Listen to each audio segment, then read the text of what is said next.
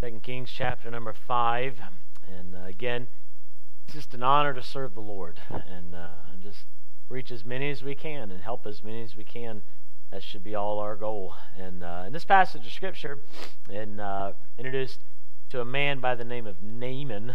And the Bible says in verse number 1 that he's the captain of the host. And it's going to give a lot of information about this guy, but Naaman has a very serious issue going on in his life, and he is going to need to be saved, and spiritually, but also his life is in danger. And we're going to read this real quick, and Lord gave it to us for some important lessons, and I want us to learn these today. But in 2 Kings chapter number 5 and verse number 1, it says, "Now Naaman, captain of the host of the king of Syria, was a great man with his master, and honorable, because by him the Lord had given deliverance unto Syria.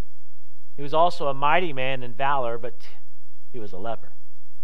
And the Syrians had gone out by companies, and had brought away captive out of the land of Israel a little maid, and she waited on Naaman's wife. And she said unto her mistress, Would God my Lord were with the prophet that is in Samaria, for he would recover him of his leprosy. And one went in and told his Lord, saying, Thus and thus said the maid that is of the land of Israel. And the king of Syria said, Go, and I will send a letter unto the king of Israel. And he departed, and took with him 10 talents of silver, and 6,000 pieces of gold, and 10 changes of raiment. And he brought the letter to the king of Israel, saying, Now, when this letter is come unto thee, behold, I have therewith sent Naaman my servant to thee, that thou mayest recover him of his leprosy. And it came to pass, when the king of Israel had read the letter, that he rent his clothes, and said, Am I God, to kill and to make alive, that this man doth send unto me to recover a man of his leprosy? Wherefore consider, I pray you, and see how he seeketh a quarrel against me. And it was so, Elisha the man of God had heard that the king of Israel had rent his clothes, that he sent to the king, saying, Wherefore hast thou rent thy clothes? Let him come now to me, and he shall know that there is a prophet in Israel. So Naaman came with his horses and with his chariot, and stood at the door of the house of Elisha. And Elisha sent a messenger unto him, saying, Go and wash in Jordan 7 times, and thy flesh shall come again to thee, and thou shalt be clean. But Naaman was wroth, and went away, and said, Behold, I thought, he will surely come out to me, and stand and call on the name of the Lord his God, and strike his hand over the place, and recover the leper. Are not Abana and Pharpar, rivers of Damascus, better than all the waters of Israel? May I not wash in them and be clean? So he turned and went away in a rage. And the servants came near and spake unto him, and said, My father, if the prophet had bid thee to do some great thing, wouldest thou not have done it? How much rather then, when he saith to thee, Wash and be clean? Then went he down and dipped himself 7 times in Jordan, according to the saying of the man of God. And his flesh came again like unto the flesh of a little child, and he was clean." Let's pray. Father, Lord, we love you. Thank you, Lord, for this passage of Scripture. I pray you just teach us the truths that you want us to see tonight, and Lord, today. And Lord, I just thank you, Lord, again for the Word of God. Lord, please lift up your Word, lift up your Son. I pray you'd hide, Lord, the speaker, and Lord, I pray our thoughts would only be directed to you. Please help us today, and in Christ's name I pray. Amen. I want to look at a few things real quick this morning, all right? And Naaman would find deliverance in a most amazing way. But there are a lot of lessons here for us to learn in this passage of Scripture. Number 1, I want us to consider the pedigree. All right? And the pedigree. In verse number 1 of chapter number 5, it tells us about this man named Naaman. I wrote down these words, and we'll read it here together again. But you're going to see his authority. You'll see that he was awesome. You'll see that he was acclaimed. You'll see that he was accomplished. You would see that he was adventurous. And you'll see that he was assured. He was very confident. Now read this with me. It says, Now Naaman, captain of the host. There's his authority. Of the king of Syria. It says he was a great man. There he's awesome. All right. With his master. He was honorable. He was acclaimed. People knew about him. They celebrated him. He was accomplished because by him the Lord had given deliverance This man had a resume. He had been used to do some great and wonderful things. He was adventurous in the fact he had deliverance unto Syria. He was a mighty man. God had given him special power and wisdom, I guess, to lead and to give some great victories for Syria. And he was assured. It says he was a mighty man in valor. That means he was extremely confident. He knew he was good. I like confident people. And I know there's a fine line between pride and confidence. The Bible teaches us that we ought to be confident people. That's what the word hope in the Bible is.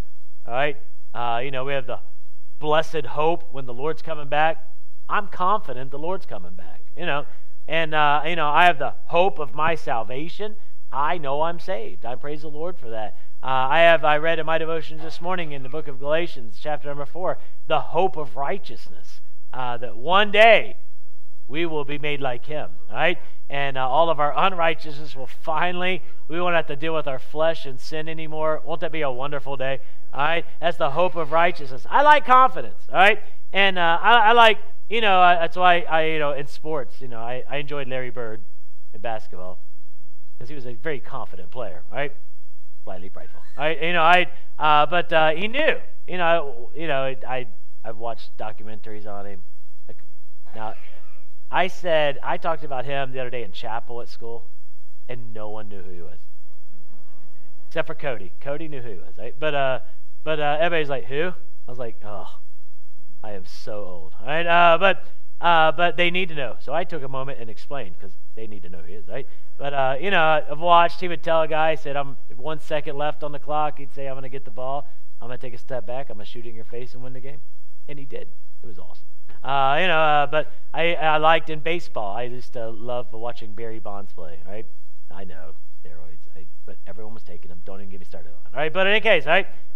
Just because a man's head size grows 5 inches, all right? Nobody knows, all right? But if you ever watched him play, he wore a wristband of a picture of himself. That is fantastic, right? Wear a wristband of a picture of yourself. In the Bible you read people like that. I love, remember when Hannah was praying for a child, and her husband came to her, and he was just like, why are you crying? Am I not better to you than 10 sons? What a statement is that, right? That guy had some comment. Am I not better? Never mind. I thought that was fun, right? Yeah. I'm better than 10 sons, right? I should tell I'm better than 3 children. I mean, come on, right? Oh, all right. Anyways, all right. But this guy was confident in himself. He had done a lot of things, all right? He had authority. He was great. He was honorable. He had done things. He had a great resume. People feared him. But as successful as a man can get, this was Naaman. I mean, he obviously was wealthy. He had people in his house that were just there to do it at his beck and command, and his wife had her own servants. But the Bible says, "What shall it profit a man if he gain the whole world, but lose his own soul? What shall a man give in exchange for his soul?" This guy had everything. Whatever he wanted, he could get. You see his pedigree, and you see this. And there's a whole lot of people who are living their life trying to, just their main goal in life is to be successful. Now listen, I don't want you, I don't want my kids, I don't want to be a failure. But there are far more important things than living for the things of this world. This world, everything in it is temporary. I hope all of you are successful in your business. I hope all of you are good stewards of what God's giving you. I only want success for us all. And there's nothing wrong with having things. There's nothing wrong with having money. I hope God makes everyone in this room a millionaire. Just tithe, right? That'd be awesome, all right? That's great, all right? But the fact is this, when we begin to live for these things, our heart is carnal. When we begin to put these things ahead of God, we're headed towards destruction.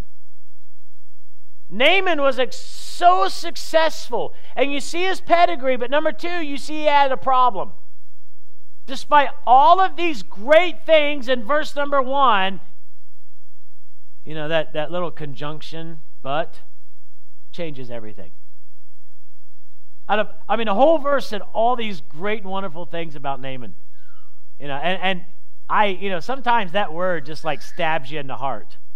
I've had people come up to me after church and be like, they'll walk up to me and say, Pastor, I just want you to know, I think you're a wonderful pastor, and I respect you a lot. I'm just like, and he says, but, I don't know what's coming, but it's not good, right? I'll walk in, sometimes my wife's like, how you doing? I'm doing good, everything's going all right, but, oh no. It changes everything.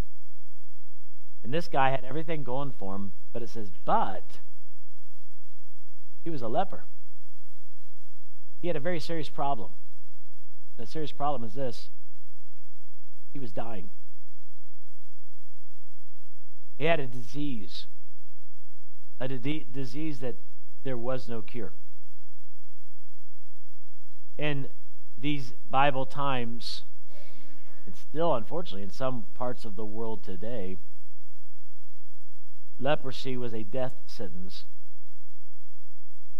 Leprosy it would attack the nervous system, and I've talked about it before, but a lot of people just think, that, you had leprosy, your nose fell off. That's not the case, right? I have a really good song about that, but I won't sing it. My mom taught it to me. I should have Mom sing it. That'd be good. She's like turning around, yeah. Leprosy, all my skin is falling off of me. I'm not half the man I used to be. I believe I have leprosy. Oh, there's the second verse. Kiss me quick, while I still have an upper lip. I don't even have a nose to pick. I believe I have leprosy. My mom taught me that, right? Yeah, right? I can't remember all the verses to Amazing Grace, but I remember that song, right? Isn't that sad? But leprosy was a terror, and it wasn't just like parts of your body fell off. It attacked the nervous system. And what it would do, you would lose all sensitivity. You would lose all feeling, and tumors would begin to grow. It would be a disfiguring disease, and then where the whole idea of your, body parts falling off comes from the fact that people would get cut, they would get injured, and they would never feel it, they would never know it. And so what would happen, it would get infected. The infection would, of course, and we didn't have what we have today in cleanliness and hygiene, but it would affect, I'm sorry, it's gross, it's Sunday morning, but maggots, and they would come and they begin to eat alive the infection. They would, in their sleep, that's why they would cover themselves with bandages, because while they were sleeping, rodents and animals would come and literally gnaw away at the infections, and they'd wake up and their fingers and things, they never feel it because of this disease. It was a terrible disease. People died a miserable death. And Naaman found out he had it. And all that authority and all that awesomeness and all that accomplishments and adventurous and confidence he had couldn't change the fact he was dying. He had a death sentence upon him. In the Bible, leprosy is taught as a picture of sin. Every one of us are born sinners. Every one of us, unless there is a healing, the wages of sin is death. And sin, if it is not dealt with in a biblical fashion through the Lord Jesus Christ, it will begin to affect you. It will begin to kill you. It will change your life. It will change your friends. It will change your hope and your confidence. It literally will eat you alive. It will leave you scarred. Soon you'll become insensitive. What used to make you blush, the Bible says, neither were they able to blush. They get to a point where sin doesn't bother them, and they become, unaffected through conviction, guilt, and shame. And by the way, when you look around this country today, you see a country that is sick with sin. Everything I'm describing to you, it's affecting people. Leprosy would affect the family. The family would have to be divided. Naaman would have to leave his family. They would go and start living in these leper colonies. People would throw them scraps, but never get near them. Anywhere that if anyone ever came near them, they had to cry out, unclean. They would have to put on one set of clothes and not take them off, because those clothes would spread that disease, and they'd wear them and then wrap themselves in bandages. And it was a terrible disease. So sin, as awful as leprosy is and was, sin is far worse. Leprosy just affects the physical body, but sin, the spiritual. People that are lost in their sin, you see the same effects in their life, and it will bring death. There's a whole lost and dying world out there that if the Lord Jesus Christ and they do not hear of the gospel, they're going to die and go to hell. They're condemned. You see the pedigree and you see the problem, but in verse 2 and 3, you see a possibility. And I love these verses. It says, and the Syrians had gone out by companies and had brought away captives out of the land of Israel a little maid. And she waited on Naaman's wife. She said unto her mistress, would God my Lord were with the prophet that is in Samaria, for he would recover him of his leprosy. You have this little maid. We don't know her name. We know this, that from the passage here, that the Syrians had made raids into Israel. They had gone in, they had pillaged towns and stole what they could steal and take what they could take, and probably left behind them carnage and death. And at some point, they had kidnapped this little girl. Probably did so by slaying her parents. She was made a slave to Naaman's wife. She's a young maid, a little maid, the Bible says. She waited on Naaman's wife and did her bidding, and no doubt, and this is where, my thought process, imagination, whatever you want to call it, as she's serving there in that household, she probably sees people very upset. She sees her master, Naaman's wife, no doubt crying, as anyone would if you heard that your spouse was diagnosed with a lethal disease. She found out about what was going on, heard, no doubt, what Naaman's issue was. And here's the sad reality. The typical person, and I'm not lifting myself above it, would have said he got what he deserved.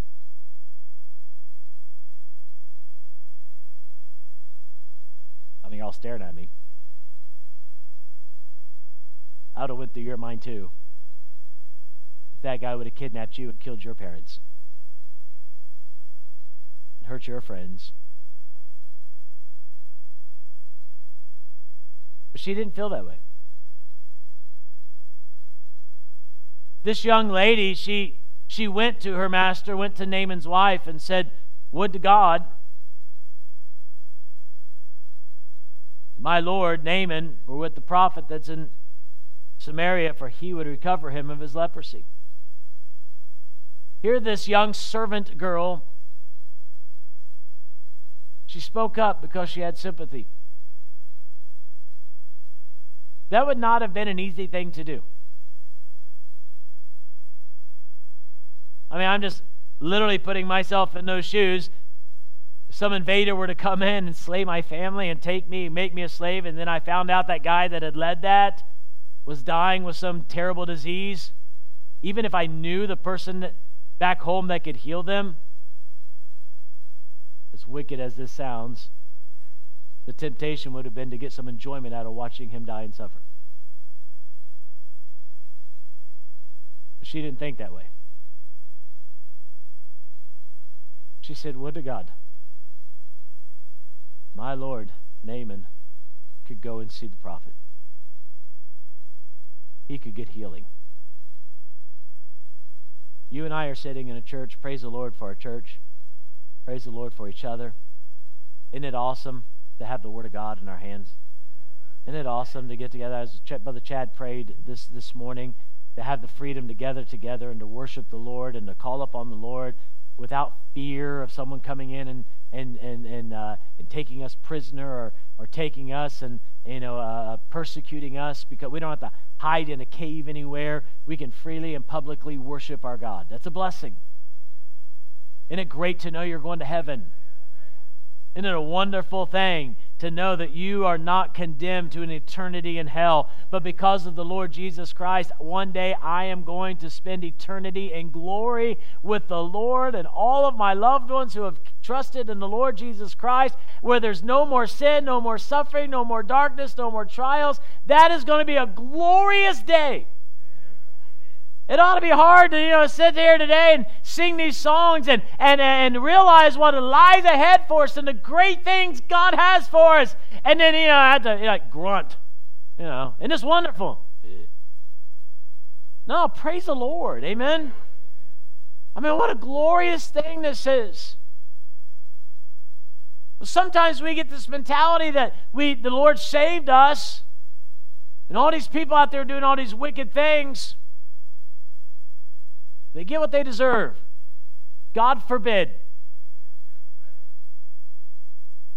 And no one would probably stand up today and say, yeah, they all deserve it. But we act that way. We never share the Word of God with them. We never tell them about the Lord. We never want to try to reach out. Listen, we have the cure. It's right here. We have the answer. We must share this. We must tell others. We need to speak up and have some sympathy on these souls. We see what's going on over there and in Israel. Pray for them. And it's not over yet. And we can hear of the atrocities that's going on, and they're bad. We can read about some of the carnage that's happening and the terrible things that we read about. And I was reminded in our nursing home service on Thursday, one of the residents there named Tom, he raised his hand and he said, pray for the people in Israel and all the fighting that's going on there. And me and Tom is our current event guy. He always knows what's going on. He always prays for whatever, be it an earthquake, a disaster, a war, a fighting, you name it. He knows what's going on and he prays for it. But we always say, yes, pray for them. Oh, that they just knew Jesus. While we can get mad at Hamas or whatever other terror group out there, and it's wicked what's going on, have you prayed for their souls?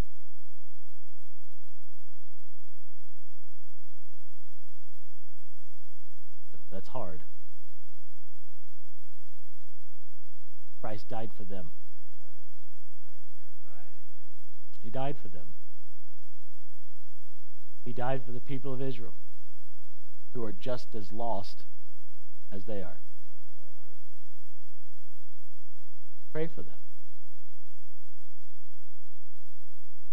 Pray for your neighbors. Pray for your coworkers. Oh, that we could learn a lesson from this girl, that even though we don't like what's going on, and even though we may be taken advantage of at times, but we know the answer. Speak up. Okay, well, I can't go over there and tell them about Christ, but we can go out and tell our neighbors, tell our friends. If they get saved and tell theirs, literally I can tell you a group of 12 people that literally turned the world upside down. Because they just faithfully, I mentioned this the other day in our Thursday night messages about missions, and sometimes we see what all happened and with all the churches that the Apostle Paul planted, and we think, wow, what God did through Paul, and he did, all right? And I'm not taking anything away from that, but if you think Paul did all of that, you need a reality check. Now, God used Paul to plant these churches, but the folks that got saved, they took it seriously and they began to outreach. To the point in the book of Acts that it says that all of Asia heard the gospel. Talking about all of Asia Minor. But all of Asia heard the gospel. Paul didn't do that. But the churches took their job seriously. They began to tell people, that we could learn the possibility of just speaking up. And then you see in verse 6 and 7, you see the pointless. It's interesting because the king of Syria he tried a lot of money, didn't he? Verse number 5, when Naaman left, he took 10 talents of silver, 6,000 pieces of gold, and 10 changes of raiment. I don't care what time you live in, that's a lot. If someone were to give you 6,000 pieces of gold, you wouldn't sit there today and be like, amen. No, you'd be running around rejoicing, right? That's a lot of money. But the money did nothing.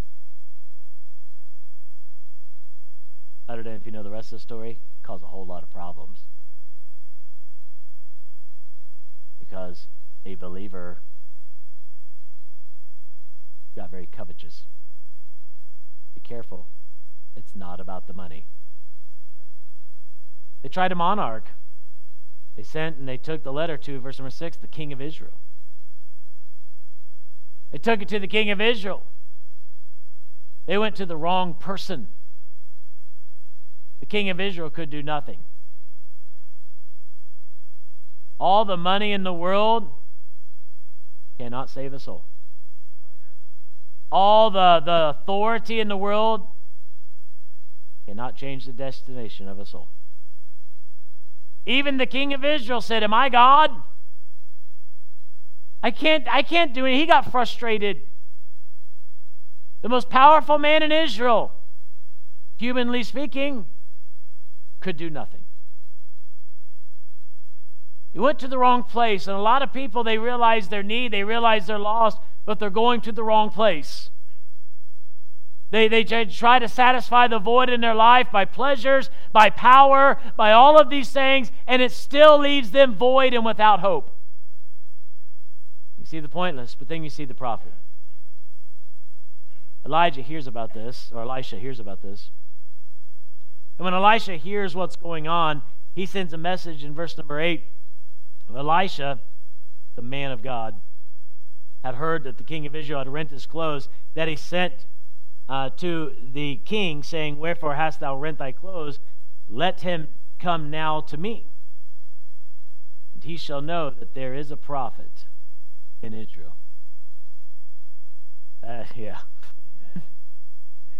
Let him come to me. And Elisha knew this. Elisha couldn't heal the man. And Elisha was careful to not even put on that show. Naaman wanted Elisha to come out when he found out. He wanted Elisha to come out and raise his hands and put on a show and call down something from heaven and maybe touch him, or, I don't know, send some sort of power. I don't know. He was looking for something like that. But Elisha didn't even go out and talk to him. Elisha wanted no glory. Because if you're here today and you want the preacher to save you or a Sunday school teacher to save you, we can't. I wish I could save people. Wouldn't that be awesome? I can't. No one could save me. No one can save you. Except the Lord. And he got really upset because when he comes out, but Elisha said, let him come. I love the invitation. There it is again. It's, again, as my grandpa used to always say, the royal invitation of the Bible. Come unto me. Let him come. From Noah and the ark to the end of the book of Revelation, the Spirit and the bride say, come. Isn't that a wonderful thing? Come unto me, all you that weary and heavy laden, and I will give you rest. It is the invitation of God to come, which, by the way, that's the only argument you ever need to talk to someone who believes in predestination and Calvinism. That's the only argument you need. It ends the entire debate. Because why would God say, come, if you couldn't? that would make him a very disingenuous God. So anyways, that was free, right? But in any case, right? Come. He says, come.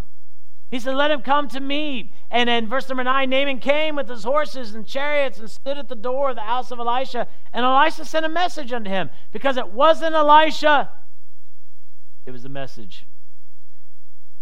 If you came here today lost, but you leave today saved, I hope that's the case. But if you do leave today saved, it's not because of the preacher. It's not because of the song leader. It's not because of anyone else. It's because faith in the Word of God. And he sent this message, and he told him, he said, all right, all you need to do, you need to go, he said, and go dip in the Jordan River 7 times. Now, the Jordan River had no special powers. Matter of fact, it was disgusting.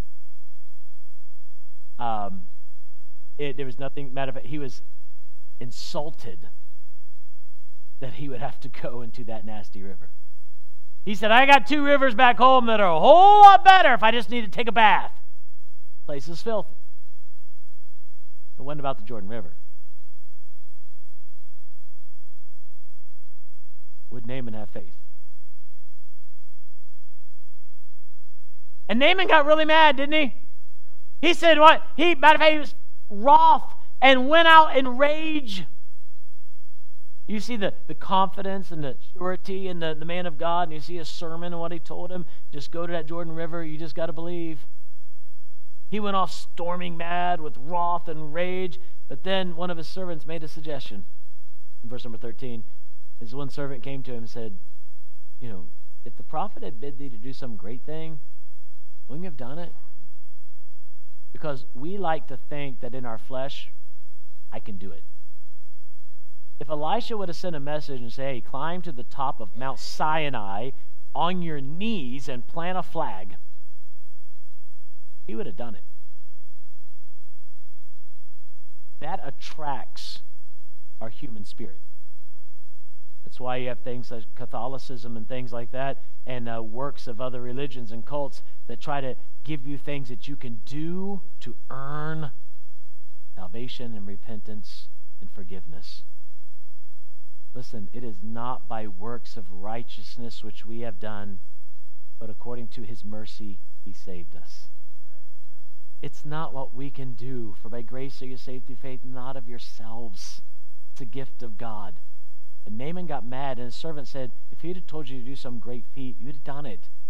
When we were in Rome, there were people literally on their knees climbing up steps, hundreds of steps, trying to earn forgiveness. They do that here in Cincinnati. Listen, we don't earn forgiveness. By faith, we receive forgiveness because Jesus paid for it all already. Naaman was mad, and he finally listened to the servant, and the servant made sense. And you see, and we end the passage that Naaman, he was saved that day of his leprosy. I like what it says about him because you kind of see salvation in this. In verse number 14, he went down. If you're going to be saved, it starts with humility. I'm a sinner. My thoughts, my works, I'm putting aside. Then you see faith.